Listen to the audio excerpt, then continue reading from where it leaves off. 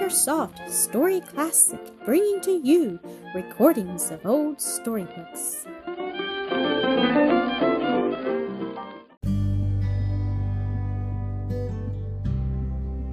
Mildred's Married Life, Episode 13.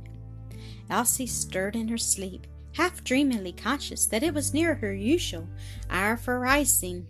"Papa," she cried softly, looking up into his face with her now wide-open, beautiful eyes.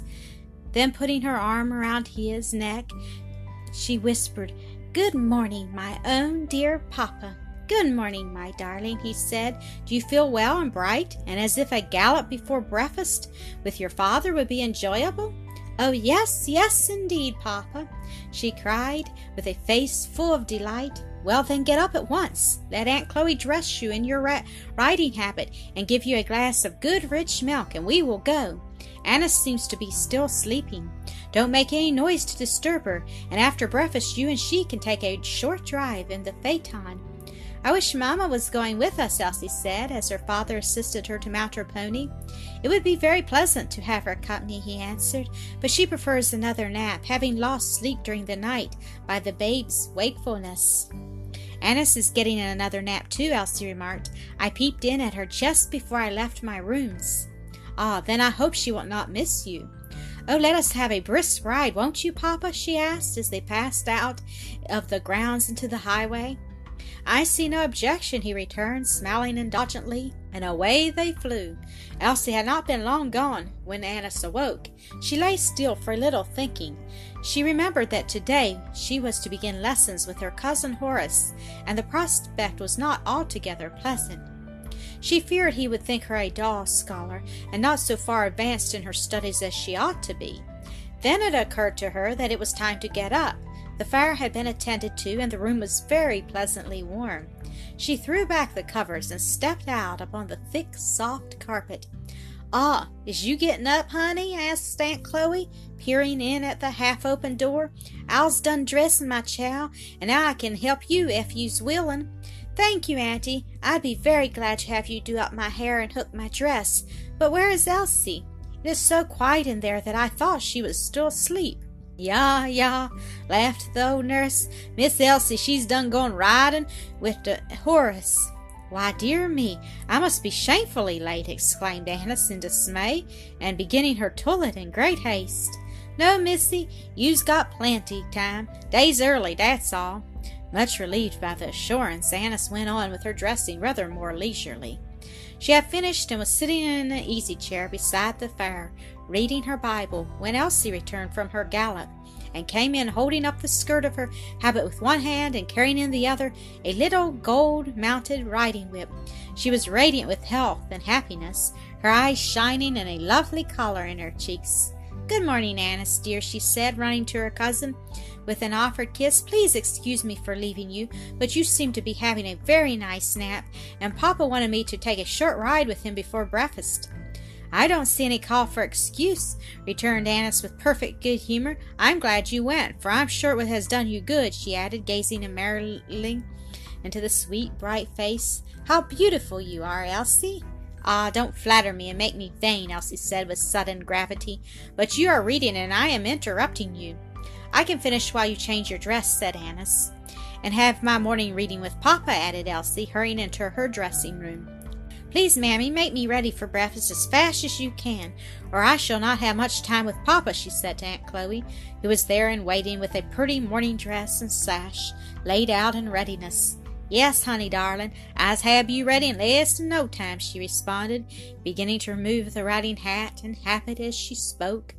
Her toilette complete, Elsie hastened, Bible in hand, to her father's study. She found him seated with his Bible open before him. "I hope I have not kept you waiting long, Papa," she said, taking her accustomed seat upon his knee. "No, daughter, you have been very prompt," he replied. "Your ride has not wearied you?" "Oh, no, sir, I am not tired at all." They read a few verses, talked together of the truth taught in them, then knelt while Mr. Dinsmore offered a short prayer. After that she resumed her seat until the call to breakfast. You have not forgotten that lessons are to be begun again today, he said, interrogatively, taking the small white hands in his, and softly patting and stroking them as he spoke. No, sir, and I intend to try to be very industrious to make up for lost time. That is right, and I don't expect to hear a word of grumbling over the Latin lesson. Papa, she exclaimed energetically, if you do, I ought to be punished. In what way? He asked with unmoved gravity, though there was a twinkle of amusement in his eye. Ah, that of course would be for you to decide, Papa, she said, giving him a hug. Well, I advise you not to give me the opportunity. Have you thought you would like to send as Christmas gifts to your cousins at Pleasant Plains? No, sir. Better talk it over with Mamma. And you, Papa, I do think you always know better how to please with presents than anybody else. Oh, my child, he said, laughing, if I swallowed all your loving flattery, what a conceited creature I should become. Perhaps you can, in talking with Mildred and Annis, get an idea of what would best please the others. Ah, there is the call to breakfast, and gently putting her off his knee, he rose, took her hand in his, and led her to the breakfast room. As soon as the meal and family worship were over, the little girls had their drive. Annis enjoyed it exceedingly, and Elsie nearly as much. By the time they had returned and taken off their wraps, the hour for study had arrived. Elsie took out her books, showed Annis her lessons for the day, and seating themselves side by side, they conned to their tasks together. They were about equally advanced in their studies and could work together to advantage, as Mr. Dinsmore discovered on hearing the recitations and examining Annis as to her acquirements. Papa, said Elsie, I think it very nice and enjoyable to have company and studying and reciting, and I guess I shall learn all the faster for it. I hope so, daughter, but I do not like the use of the word guess in the sense of expect. Think, suppose, presume, conjecture, believe. Don't use it in that way again.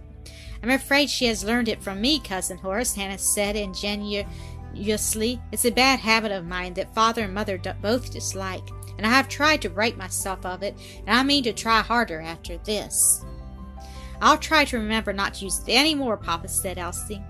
But please tell me, is it quite incorrect or only inelegant? It is quite incorrect when one guesses about things well known.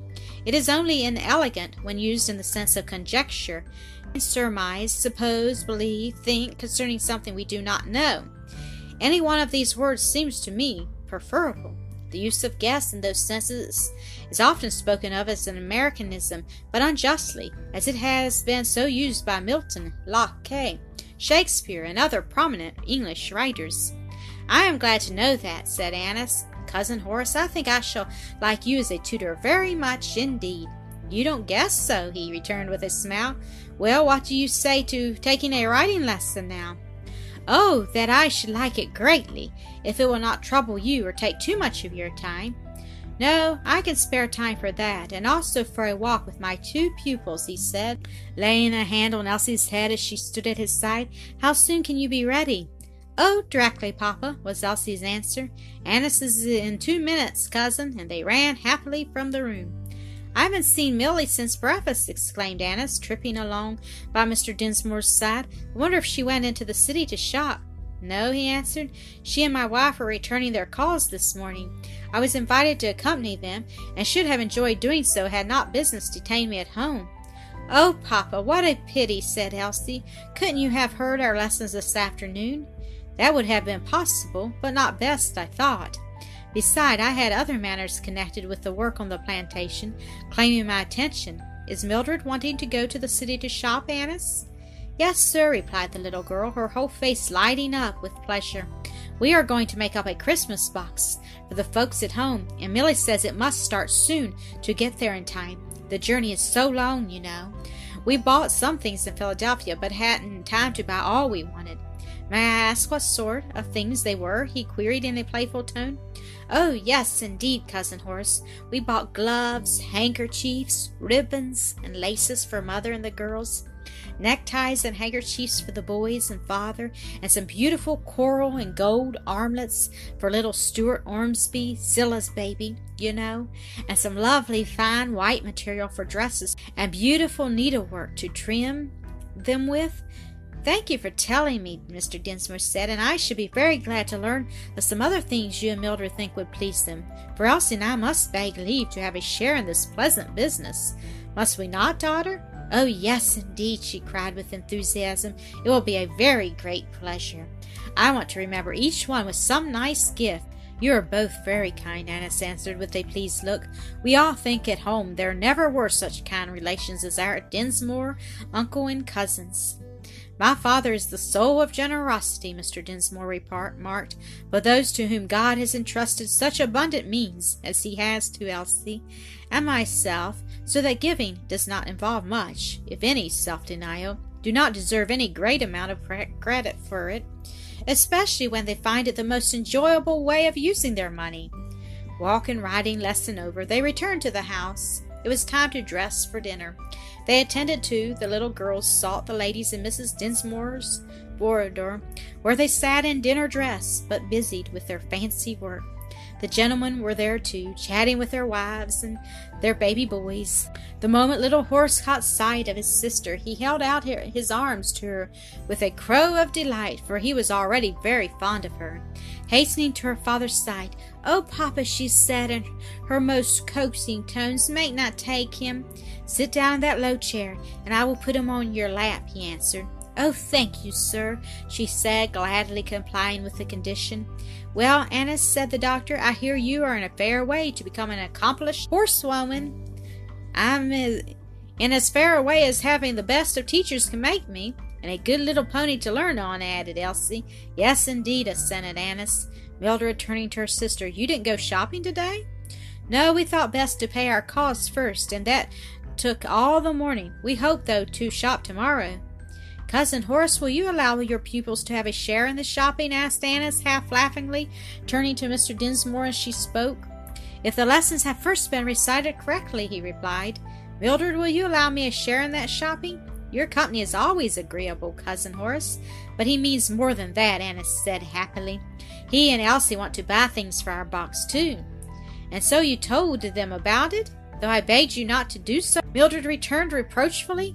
"You are not to blame her," remarked Mr. Dinsmore. "It was no fault of hers. I wormed it out of her, but I don't see, Milly, why you should wish to deprive us of the pleasure of taking part in such work. Just because you and Elsie are both too generous and must have plenty of other uses for your money." "My dear little lady," he answered smilingly, "are not we the best judges of that?" "Come, Milly, be generous, and don't try to keep your pleasures all to yourself," her husband said, standing by her side and looking down at her with laughing, admiring eyes. "I trust you don't really think I need that admonition, my dear," she responded, lifting to his face eyes brimful of confiding affection. Thank you for listening to another episode of AcreSoft Story Classic.